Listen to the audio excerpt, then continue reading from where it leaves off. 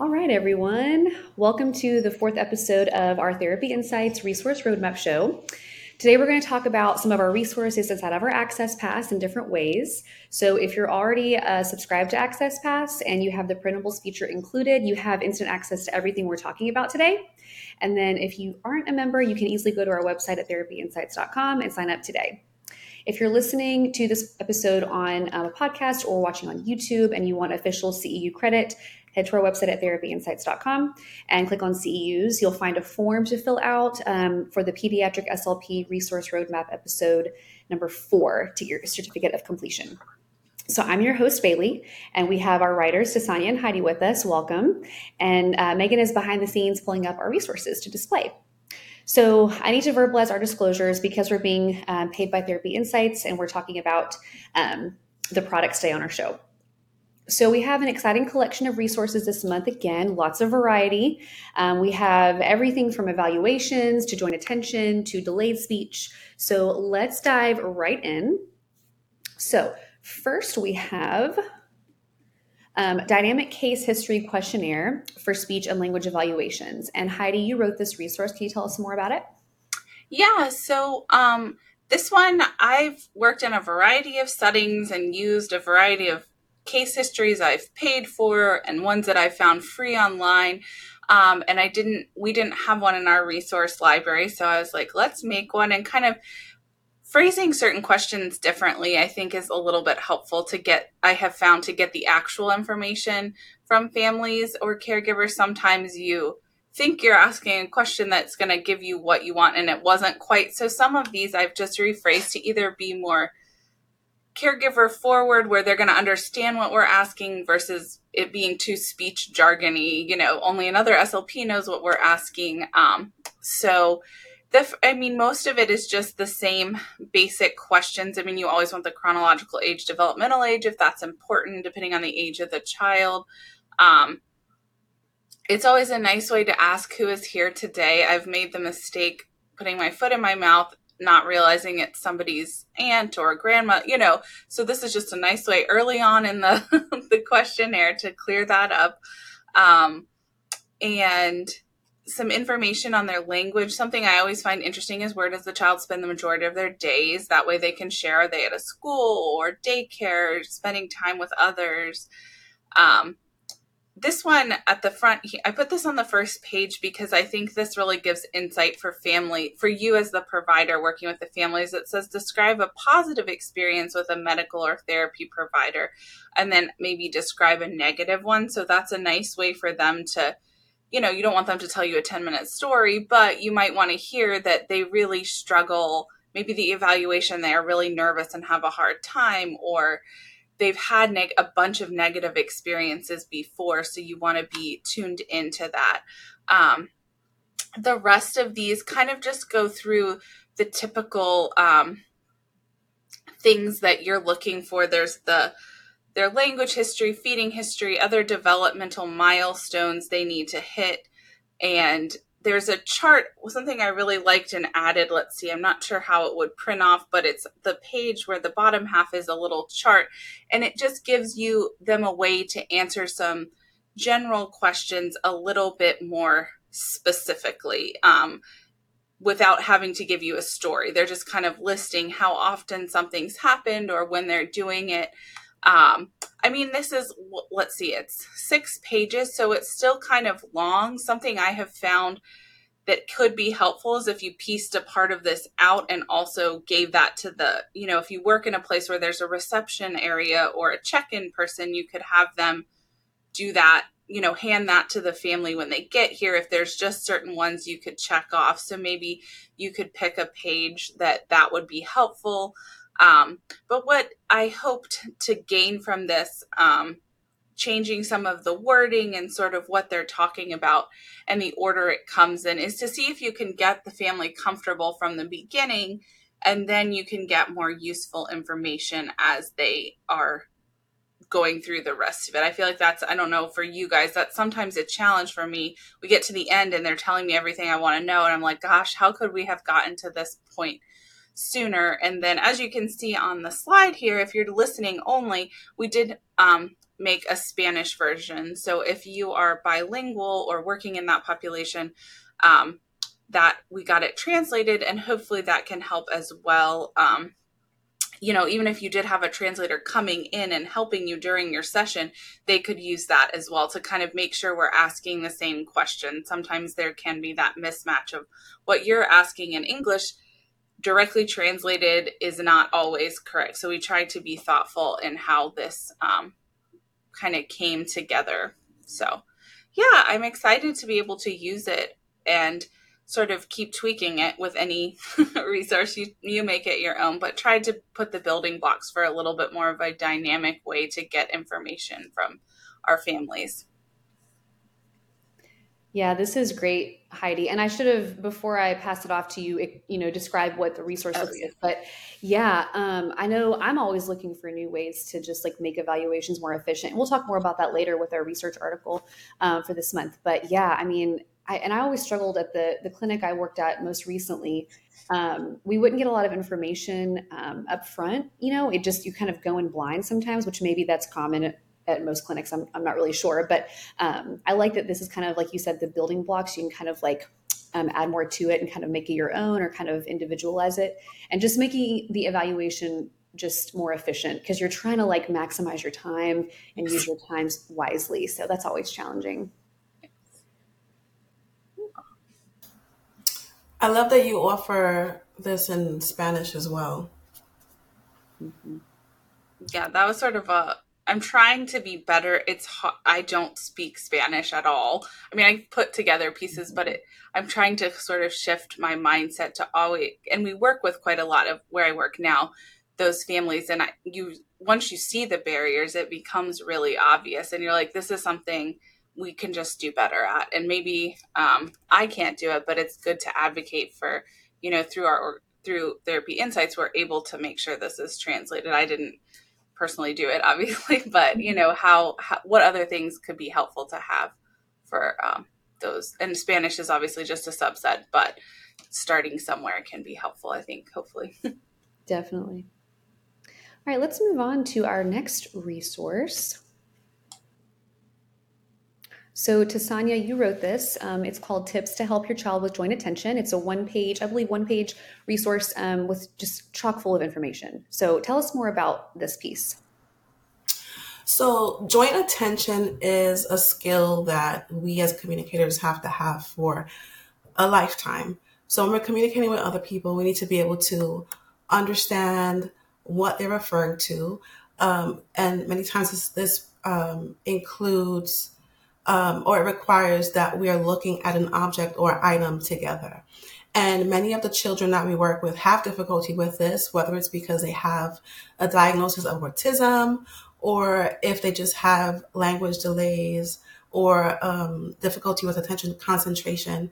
This is a this is a piece that is helpful for children who experience difficulties like this. So I just begin with explaining what the terminology is. Sometimes parents may not understand what it is. So you can use this in those instances. Let's say if you have a little one that you're working with who seems to be ignoring what you're saying when you're communicating with them, or their parents say that they feel like their child is always ignoring them, or they are not understanding what I'm saying, or they're not looking at me when I'm talking, they're not looking towards what I'm talking at or about. This is a good activity or a good resource for that. And I would use this, I would give it to parents, or I would provide it in the schools as well. And you can also use it within your sessions because there is activity that I included at the end of it with some tips on how you can use this in the home setting or how you could use it in other social communication based settings with your little ones.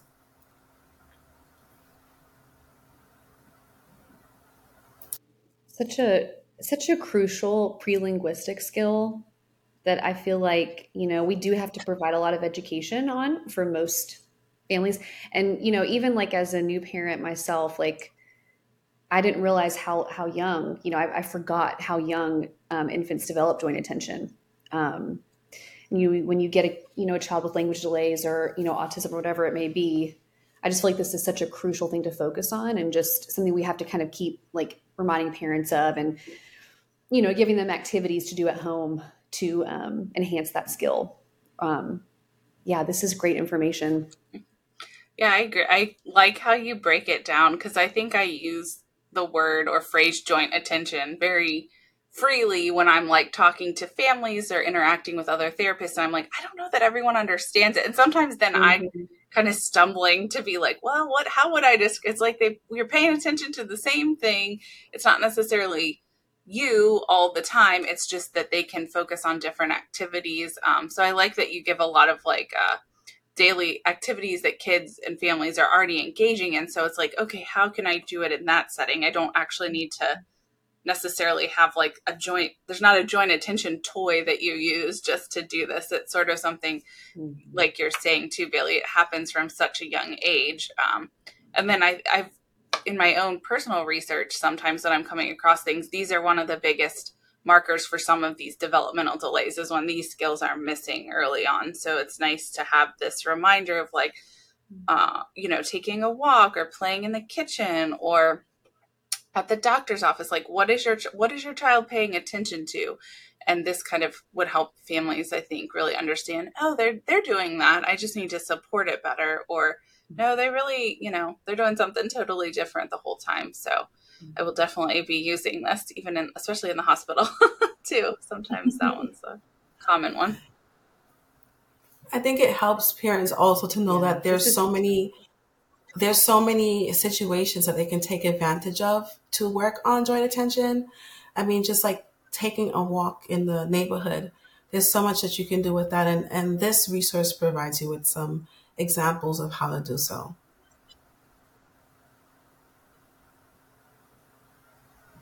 I was just going to say that to Sonia. It doesn't have to be like a specific toy with this like nice little setup, in the playroom. It can be like in any environment, literally. Um, Yeah. yeah, love it. I think too, when you're in the age of screen time, this is a helpful one to use and be like, it has to be an object or something you're doing. There is an action to this. You should encourage that. Not, I think I have a lot of families like, well, Coco Melon sings about, all the things. And you're like, yeah, but they can't keep up because there's nobody there sharing the experience with them talking about it. So Yeah, that's another piece that of it that is helpful. that whole idea of like, and this is a whole other conversation, but like the like co-viewing with the screen time is kind of like what you're talking about there. Right. Yeah, yeah, great It's so point. funny. So it's so funny, Heidi, because I've done some home therapy sessions and I walk in and the family has like Coco Melon on and I'm there like, oh yeah, look at the little monkey with the blue pants on and look at the car, it's going so fast. Let's look together. And the parents will be like, oh, he knows it. He knows it already. It's his favorite show. And it goes into, yeah, I'm just trying to, it's an example of, like trying to explain to them what joint attention is and showing them how they can take opportunities to work on it. So I'm like, yeah, we're just working on our ability to attend to the same thing at the same time. So it's funny, so funny that you brought up Coco Melon because My daughter just discovered it, and I had never watched it before, and I understand because it's definitely those video series, because there's now this other one she has found, and it's very easy to lull families into thinking you're doing something like joint attention is with Coco Melon or the character, and it's like that's really it's not interactive because you're not naming. This resource talks about naming the objects they're seeing and seeing them for a long enough period of, you point that out, like they have to see them for more than like half a second to Mhm. make the connection at their little brains. They can't jump, sure, I could learn a lot, I guess, from Coco Melon if it was on something I didn't know about, but I'm an adult learner, not a developing mind. So this would be a great, maybe this is one I'll just give out to everybody. Just like, hey, by the way, you should do this. Yes, agreed, agreed. All right, let's move on to our next resource. All right, awesome. So we have a 4-page resource. This is a summer sorting and categorizing activity. And Heidi, you wrote this. So we have beautiful pictures, real pictures, with different categories of summer themed items, foods, etc., activities. So Heidi, tell us more about this piece. So this one is, it's finally summer, at least where I live. It feels like summer now. So I knew that one of the strengths of a lot of our resources are, or an issue in our field, is a lot of the pictures are old or stale and not that interesting. So I really just knew our team could pull together a pretty neat resource. And then I was like, categories are, that's what the theme of this particular activity is, that I've given ideas on how to use the cards. But these cards, you would cut them up and laminate or whatever you wanted to do with them. And they could be used for all kinds of things. You could do narrative storytelling as well with them. And even just conversation pieces, or, tell me about what what did you do this summer? But there are three main categories that they're set up in. So summer foods, places, and activities. And so you can also ask them to, you can have them just sort them. That might be a lot of stimuli for certain kids. So you could break it down and just have foods, or just have the activities or the places, and then sort them by color or people. There's a lot of different ways you could sort them. The other thing, again, how versatile they are. I'm sure you could find some articulation activities with certain ones. Like I was saying, the storytelling or relating themselves to something else, having those kind of back and forth conversations, or you can even have them make up their own stories. So again, the whole goal is to sort between these three activities. But I think you might find that, and I point this out in the directions, I think kids might sort things differently than my adult brain would sort these. And so how do you ask them, like, well, why did you put those things together? Or what makes those similar? What is the same thing? And they could come up with something really original and say, like, that's all stuff I do with my grandparents or with my cousins. So definitely not looking at this as like a stagnant resource where it's like, here's a box and everything has to only go in the ones I tell you. It's sort of saying, here's some really realistic pictures and things you should encounter, or know about, and like, let's talk about them. I think the other, I don't know if you guys too, things I run into with like activities like this, where there's just this card bank or picture bank, is the assumption that kids have been to the beach or know what, like a couple of them, the pictures and the places, they're at a fair or a carnival. So having that awareness as the therapist, that you wouldn't want to look at this as like a right and wrong activity only. You always want to extend it and see what they're going to tell you, because maybe they don't understand a picture or they have no idea what it is, and that's why they put it there. And so how can you make those teaching moments as well and not get stuck in this sort of like rigid category type of activity? So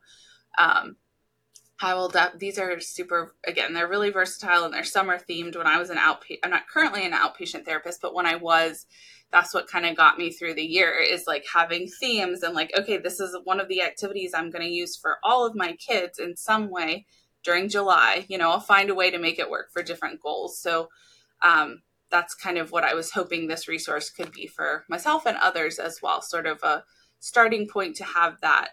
It's so versatile and kind of open-ended. There's a lot of ways you could use it, and I try to give you some of those ideas, but I think others might even find more creative things to do with it. So yeah, I want to like really emphasize the versatility piece, because I think like that's something that is important to us when we make these resources. Like, we're all busy therapists no matter what setting that we're in, and we're sometimes, I mean, at least I struggle with like scrambling for last minute material. So if I buy something or I subscribe to something, I want it to be a multiple use thing that I can, use across clients.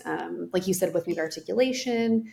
And I also always like a good sorting activity. I just feel like a lot of the kiddos with language disorders, that's an area that a lot of them struggle with. So it's nice to just be able to grab something like this and then use it in different ways. And the images are beautiful too.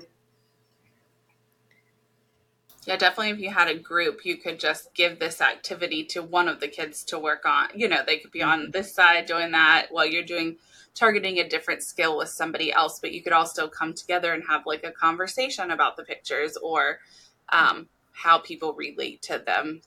Each child might have a different story or experience. So, I like the teachable moments Totally. concept that you mentioned because it's so true. I can think about some clinical experiences I've had with children who were like the beach. What's the beach? Because they've just never been there. So it's a perfect. This is a good activity for teaching that as well. But I would also use it in the whole sticking to the whole concept of sorting. So, what are some of the foods that you would eat at the beach? What are some of the foods that you have eaten at the beach? What have you eaten? What do you eat during the 4th of July? What do you eat at a picnic? So I would like interchange these and use them with each other. This is it's a really good piece. I like it.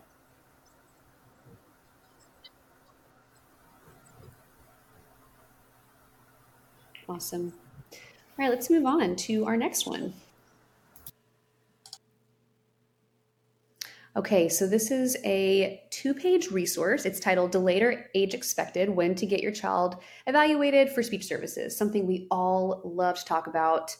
I feel like it's such an important parent education opportunity. Tasanya, you wrote this. Tell us more about this. Yeah, so I can't tell you how many times I've met families who either said they wished that they either looked into services earlier, or they wish that they went with their gut feeling of pursuing services, but their provider, their physician told them, to give it more time, or they compared one child to their sibling and they were like, well, maybe, she was a little bit more advanced than her, and things of this nature. So I was really thinking about these types of situations when creating this. And what I did with it was just provide kind of like a little definition of what the terms are that we as SLPs know and that we use routinely, but that families may not be too familiar with. This way they understand that there's a whole realm of things that SLPs would be able to work with their children with if they did get evaluated and possibly receive services. So it is a checklist of sorts, and what parents can do with this is they can go through it, and if there's concerns or if there's not, they just want to do it. They can go through the list and basically just check off why for yes and for no, whether or not it's a skill or behavior that they're seeing their child exhibit. And if not, there's several things you can do. You're not evaluating your child with this. It's just a little parent screener, I guess you can call it. And if you go through the list and you realize that there are several of these skills that your child is not exhibiting, you can go to your provider and you can express concerns and say, this is what I noticed.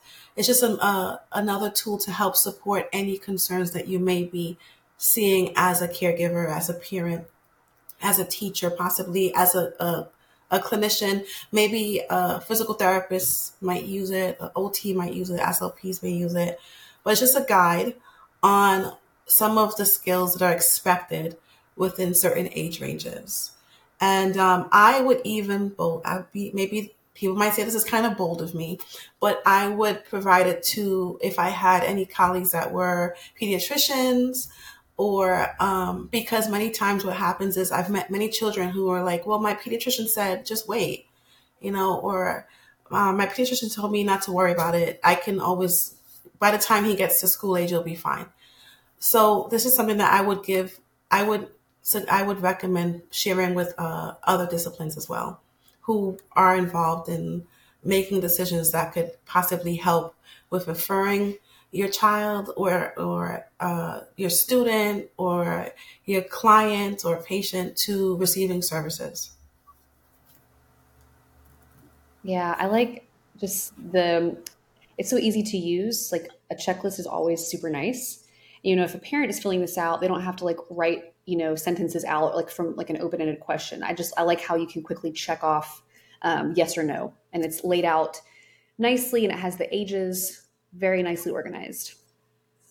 Yeah, my second thought after like, oh, this is really great for parents too, is when I'm training graduate students, it's like, this would be nice to just give them at the beginning of the semester and be like, look at this, or if I don't work in the in higher ed, but, maybe a great tool if you are a clinical supervisor for graduate students, just to get, you can't, it takes a couple years or months to get yourself up and running with like the Rossetti or the standard assessments that you would use for language. And so this is a nice one that maybe gives some roadblocks, or sorry, road signs to say like, this is a kid that's actually doing okay. They're doing most of the comprehension things. They're missing the expressive.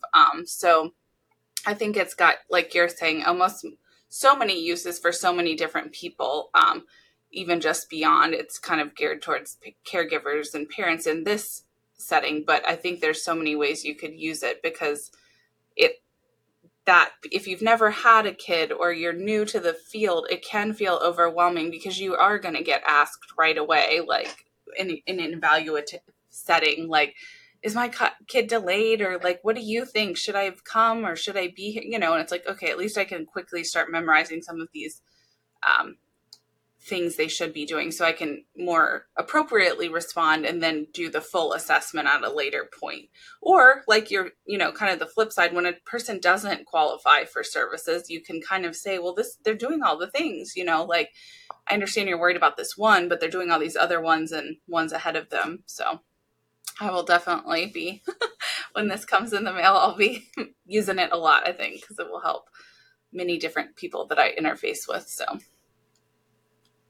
Yeah, and I also like, to Sonia, how you on the first page, like again, you kind of laid out the areas of language and then the areas of speech, like kind of differentiating those two, because I know that can be confusing for parents, of course, like it kind of all blends together.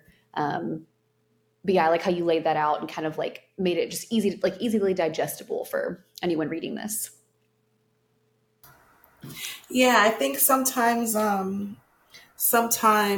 because people think they think of speech and they think of just expressive language. They don't think about the other areas that we cover, and I think it's just good, just good basic knowledge for parents who may either be just getting into some type of contact with speech pathology, or who may eventually have to have more interactions with SOPs for their little ones. So I just wanted to give them an idea of what these terms mean and what they are.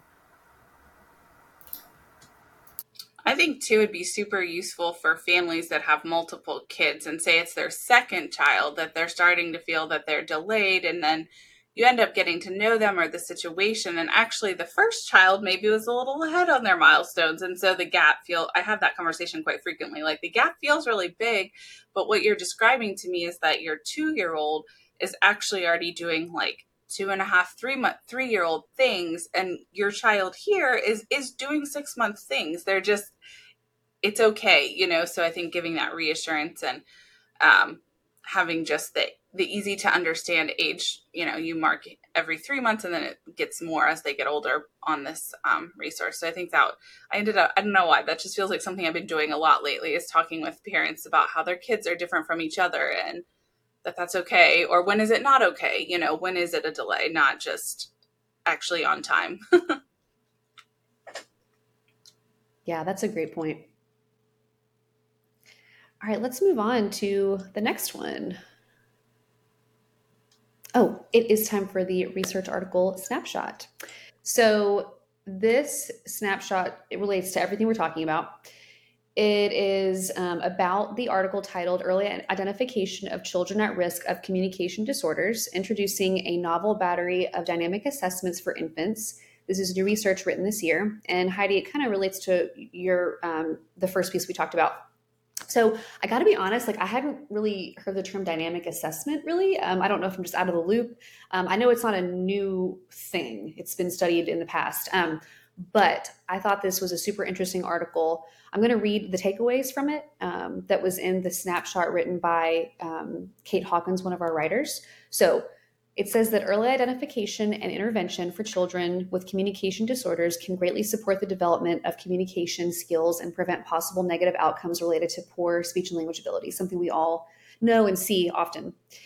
So, dynamic assessment tasks can help evaluate young children in the areas of receptive vocabulary, motor imitation, joint attention, turn taking, social requests, and more. So, a lot of that pre linguistic sort of development. So, in contrast to static formal testing, DA or a dynamic assessment is more focused on the process of learning. In this study, researchers utilized a specific cueing hierarchy that provided children with increasingly explicit support to complete each task, allowing partial credit with additional cueing. Results show preliminary favor for early DA use in very young children to improve detection of communication disorders and improve access to early intervention services. Love that. Lastly, clinicians should consider dynamic assessment as a reliable and user-friendly screening tool for identifying infants at risk. So, like, again, getting kids in earlier, we all know the earlier the better usually. And I just found this to be really interesting. And I talking about standardized assessment, I don't know what you, Tasanya and Heidi, use, but I feel like there aren't a ton of options out there for early language assessment. I know like the Rossetti, the Real, PLS, which we all have our own opinions about, and they're not perfect, and they can be lacking or frustrating. And I like how the authors talked about just the benefits of dynamic assessment. It seems to be a little bit more individualized, if I'm understanding it correctly, since it's about the child learning, and they're more supported during the assessment because of the cueing that they are given. And as I was reading this, I was wondering, like, some of these tasks they talked about, like, are we kind of naturally assessing those anyway when we do a clinical observation during like just a normal evaluation? We talked about before how we can't really always complete a formal standardized assessment if they're like compliance issues, fatigue, a number of reasons, especially with very young children or babies. And then I also really liked how the authors mentioned a recommendation for further research to focus on this in other languages. I think that's super important for accessibility. So I liked this article a lot. Yeah, I definitely want to pull it up and like read the whole thing and kind of tease out parts to talk to some of the developmental pediatricians that I work with, because they're always asking for like a standardized assessment score. Like they want to do their research, which needs these really specific set of tests, but like the ones you listed, Bailey, they're great. I mean, they serve a purpose. But I would say, years into practice now, I'm using them more in a dynamic way, but that's from years of experience, not because that's how the test is set up. So like, how could we, hopefully these types of assessments can be utilized more so that clinicians earlier in their career can start assessing this way instead of like, because I can't, when you're watching a clinician that's just checking boxes and like watching, and it's like, this kid is in a doctor's office type of setting. They're freaking out. It's nap time or it's snack time. Like it doesn't feel accurate to only go by a checklist. So especially if any, infants are like volatile in that way, like you can't make them do anything at any certain time. So I like that they're finally trying to kind of coalesce around some research about, well, what should we do? Or what could we make the new gold standard versus kind of trying to make the old things still work in today's society. So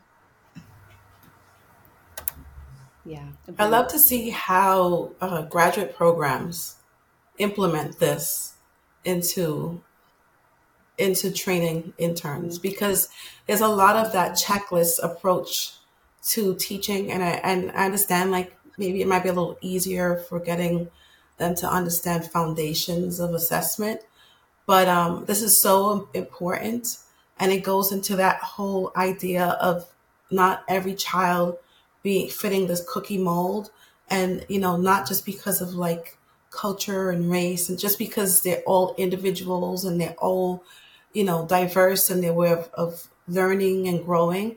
So this is so important. So I'd like to see over the next, I would just say 10 years, to be realistic, how graduate programs implement this into their academic, into how they train students in their clinical portion of their learning. I agree. Yeah.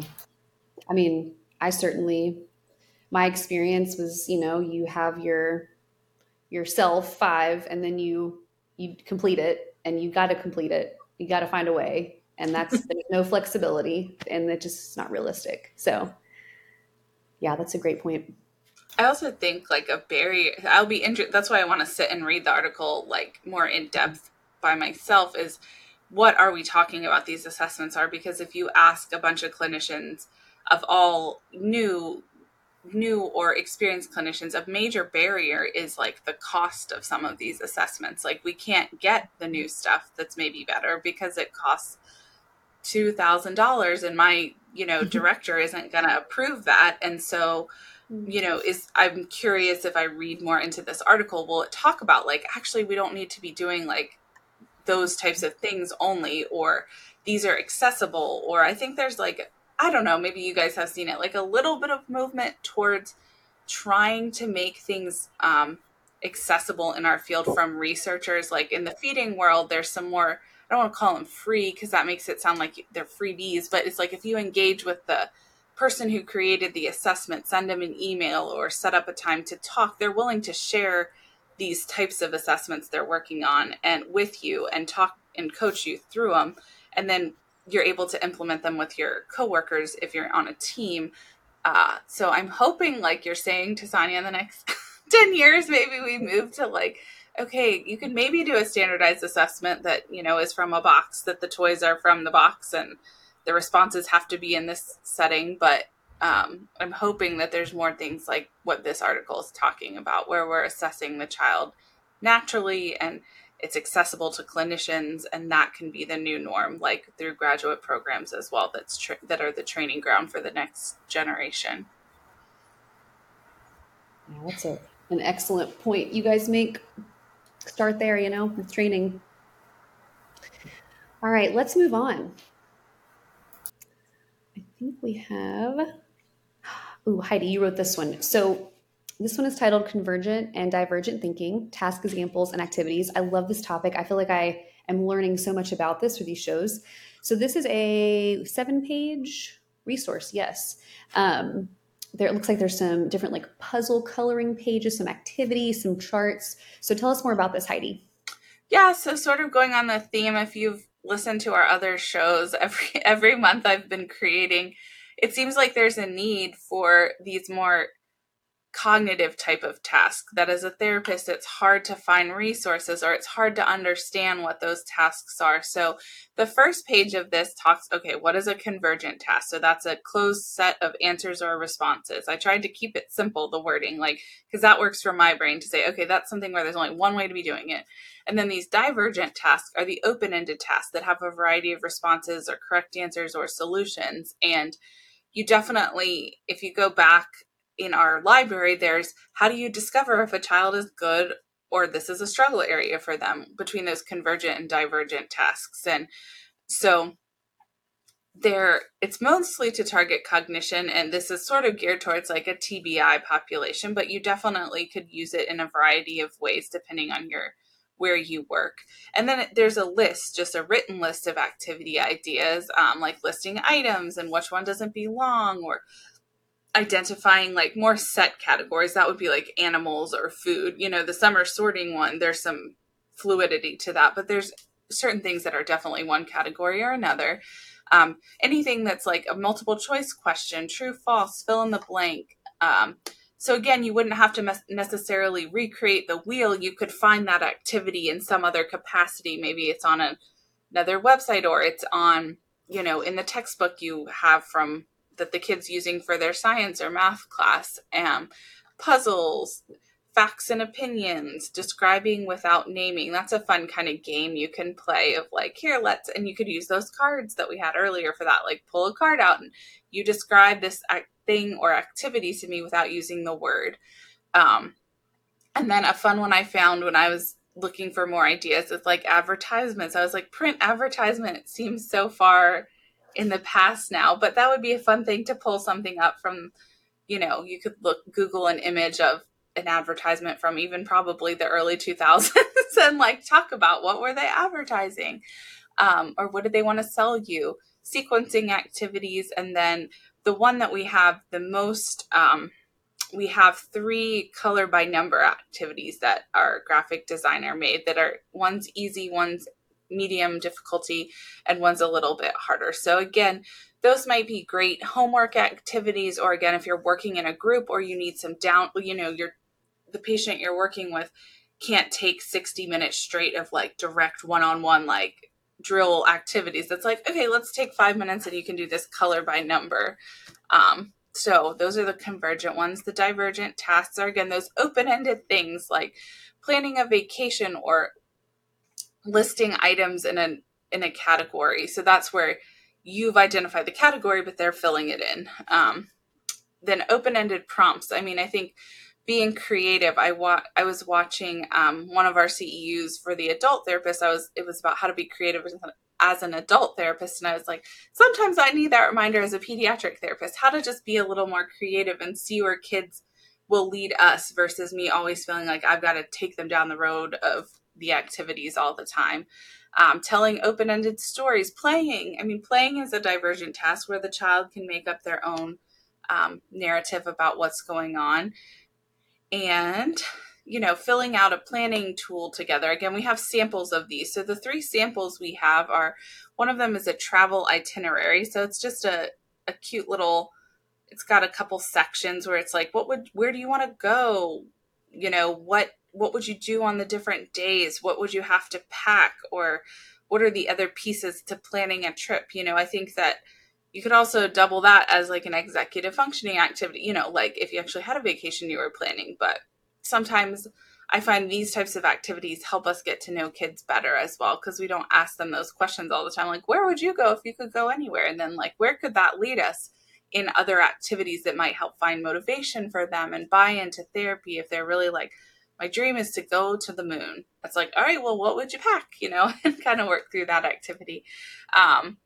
There's a little weekly meal planner here. So obviously that might be for some of the older kids, but maybe they'll get a deeper appreciation as well for like their mom or dad, whoever cooks at their family, whoever is in charge of that, of how could I help or engage in that? And here's how to think through that activity and be creative. Or maybe, even I've actually had a run lately of older picky eaters that I have gotten that there's a variety of reasons. So I'm planning to use this with some of them, kind of saying like, well, if you could plan a meal, your week out in food, what are things you would want to try, or planning ahead. And then a little story map that it's pretty straightforward. It's pretty in how it looks, and it's very straightforward, just has, the characters, the plot, and things like that. So again, these are things you can just use as activities to work with together, or any of these would work as little homework tasks. And again, they're super versatile. They're not just a divergent or convergent thinking task. There's a lot of directions you could take them within the session. So This is so fun, Heidi. Oh my gosh. I was like, I'm going to do color by number just to relax. Oh, I love it. Kids love it too. They're so functional. I love it. This is great. And I like the last 3 pages. They're really functional. Yeah, very different ideas. Like the travel The itinerary. travel That's such a different, itinerary unique is thing. so good. And I'm then the story thinking map about reminds me of like almost. Mhm. I was just going to say the story map reminds me of like using like assistive technology with kids in school, like graphic organizers, and kind of getting their thoughts organized and on paper. I think that's so important to work on.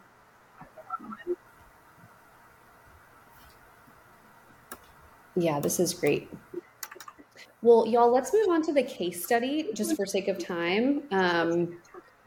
So the case study, I'm going to read it aloud and then we can talk about it. So we have a 10-year-old male who has a diagnosis of autism, attention deficit disorder, and anxiety disorder.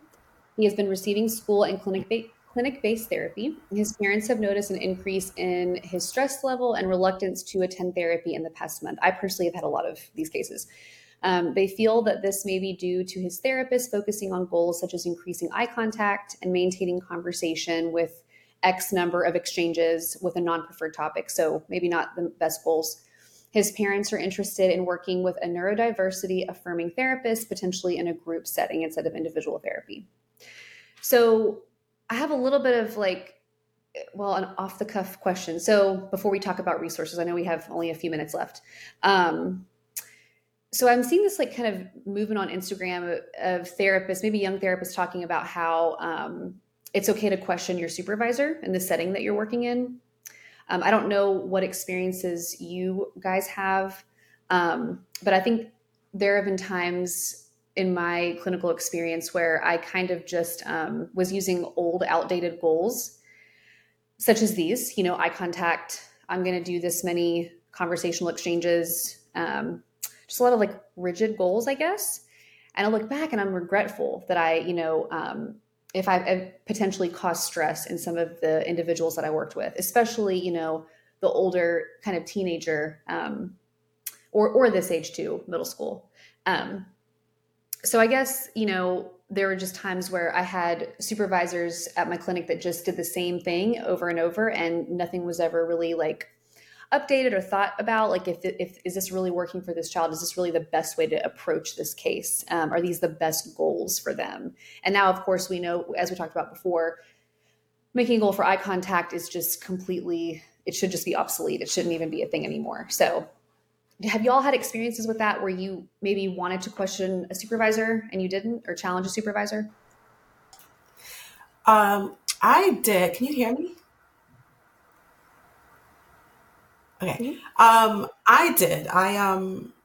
So I don't have an issue with questioning as long as it's done professionally, because I feel like it's a part of your learning, and it's just a matter of when you do it and how you do it. So I wouldn't necessarily question them while I'm with the patient or client, but I can think about something that pertained to voice that was very repetitive, the same task over and over. And, after doing it for 5 weeks and not seeing any progress, I did question it. And I don't think that all clinical supervisors are open to it. And I think it's a part of the school that you're from and generational variations to how you approach learning too. But I personally, if I've ever had a question about goals that were being done, I've always asked. It's just how I asked it or when I asked. That's just my experience. I think you're right. I mean, I see it. I'm not seeing that trend necessarily on the Instagram, the social media accounts I'm following, but I see it in my work. There doesn't seem to be a good way right now to have those conversations, because you're up against maybe the younger being trained. The training therapists are kind of trying to come up with new ideas, but instead they're not having that lens of, well, the person that might have worked in the field for 20 years, they've been doing that for 20 years. So there's got to be some tact in how you approach that with them, versus just being that's wrong. How could they be doing that? You kind of you're not, in my opinion, and professional work life, I haven't made a lot of progress if I come at it that way.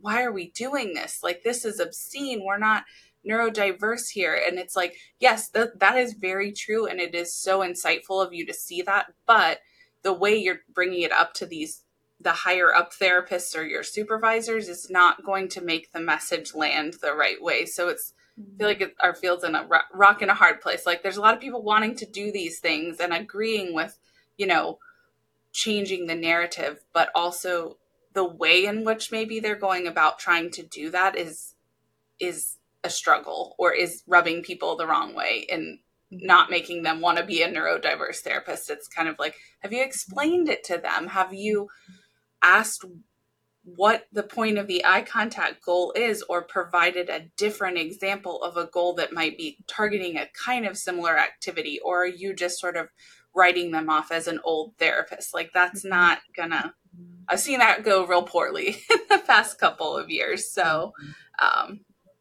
not sure the solution, but I agree. Yeah, with all the different personalities and experiences. Yeah. Mm-hmm. Yeah.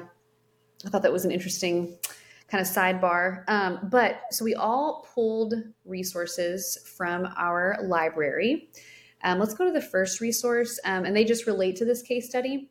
So we like to do the case study just because it allows us to talk about some other resources in our library, and it gives us a way to talk about like a potential clinical scenario that we all might encounter at some point. So I chose this one. This is a 5-page sort of a packet. It's emotional vocabulary expansion activities, and there are 5 different activities. And we talked about this one episode, just the importance of emotional vocabulary. And just, I feel like I've said this sentence before, like, I feel like it's our job to give the individuals that we work with, even just labels of emotions, just talking about that and like helping them have a wider vocabulary of, how to identify their emotion and then what word they could use to describe how they're feeling, just helping with general communication. So I like this resource a lot because it has just some really nicely laid out activities, and it gives you some target words, which is really nice. So angry, happy, afraid, etc. And then just a few different activity ideas. You could easily use this with an individual or in a group. I think it would be useful for both of those sessions. But yeah, and I like the, again, real images. There's a lot of opportunity to talk about what's going on in the pictures and definitely some different ways to use every activity. So let's move on. I think Tasanya, you chose a few. Yeah, so the first one you chose is management of caregiver burnout. If you want to talk about that 2-page resource.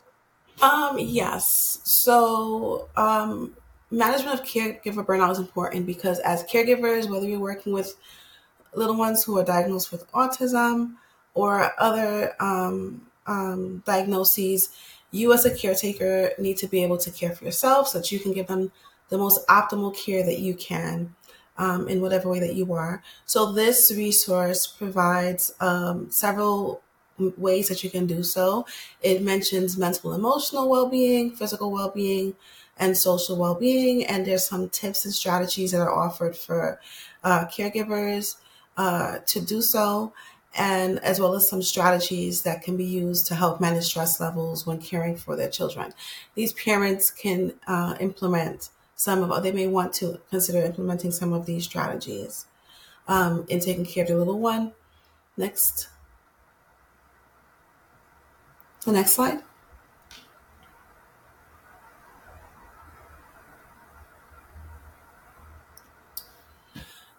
So this resource provides some routines that could be implemented into his academic day.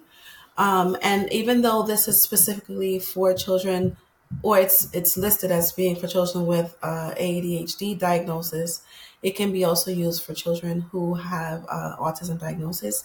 And it just mentions ways that he would be able to, or that the parents would be able to identify his strengths and weaknesses, how they can help him to identify any challenges and create a plan to work towards addressing them, building his self-esteem, taking breaks, creating incentives, and creating a bedtime routine, and ways in which management of nutrition can also help with with making a more successful academic day.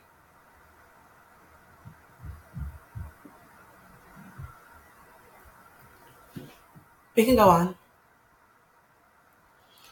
So this one is for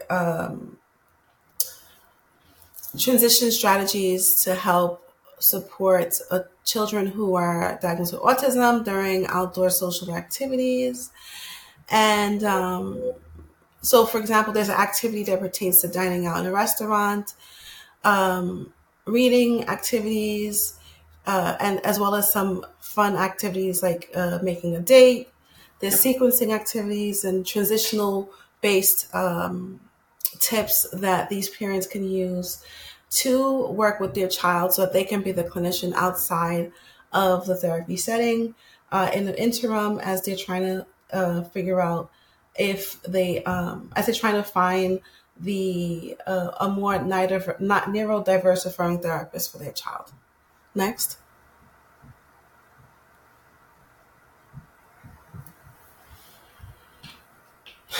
And this is just some extracurricular activities that the parents can involve themselves in with their little one as well. Again, one of the biggest things that I like to stress for families is that intervention begins in the home and it continues in the home as well. So as they're working towards finding a skilled clinician to work with their child, these are some activities that they can do, that they can work with, that they can use to work with their 10-year-old in the home setting or the social setting. I like, just to add, I like this.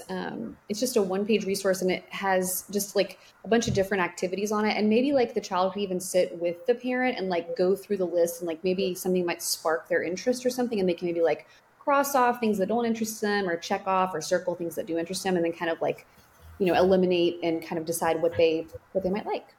So yeah, I Certainly. love that resource. Hmm. Yeah, I did like a organizational development program a couple of weeks ago, and it was sort of talking about like things that are in your control, like that these circles of influence. And so I like how the resources you pulled are all saying like what's still in the parents' control. Maybe they cannot find a new therapist tomorrow.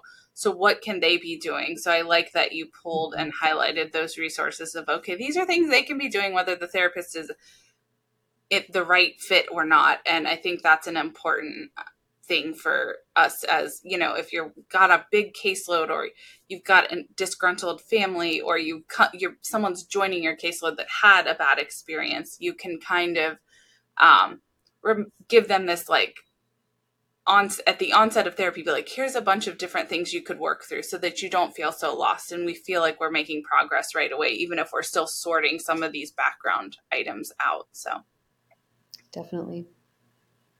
All right, let's move on to Heidi, the resources that you chose for the case study.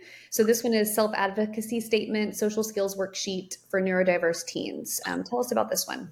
right. So this is a pretty new one to the library, but it kind of really speaks to this idea of how you could help this family either before or after or during this transition of saying, these are the kinds of things I would want to work on if that's going to align with what you're thinking about. So it's a 2-page resource and it has who, what, when, where, why, and how questions and kind of identifying what is self-advocacy and how is that maybe what this child is needing versus maintaining conversation or eye contact. And then it's talking about different statement types you can teach them, like I need statements, I can, I wish, it's hard for me statements, and I hope statements. So, and then it gives you a worksheet on the second page to kind of write all of those out. So I think that it's pretty interesting to or sorry, not interesting. It's overwhelming to think about how do I make this big shift as a clinician, or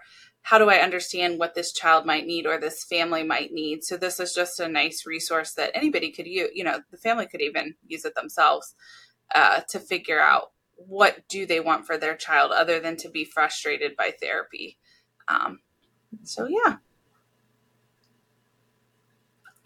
And the second one I found, it's a 1-page, just sort of it's not a checklist, but a list of different activities called Strategies for Executive Function Dysfunction.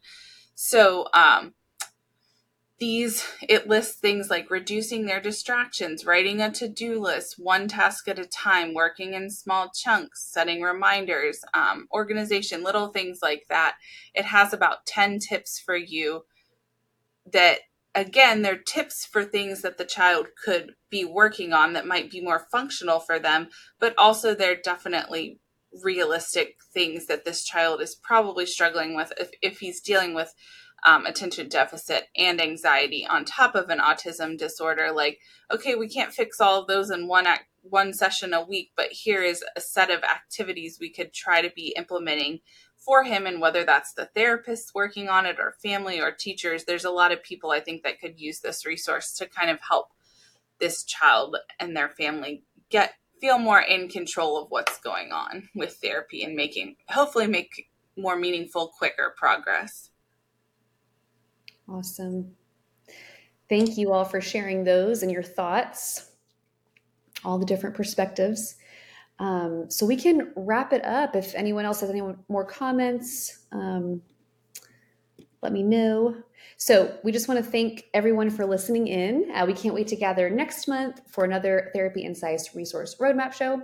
We want to thank all of you therapists, especially for making therapy informative, empowering, and person-centered. So until next time, thank you all.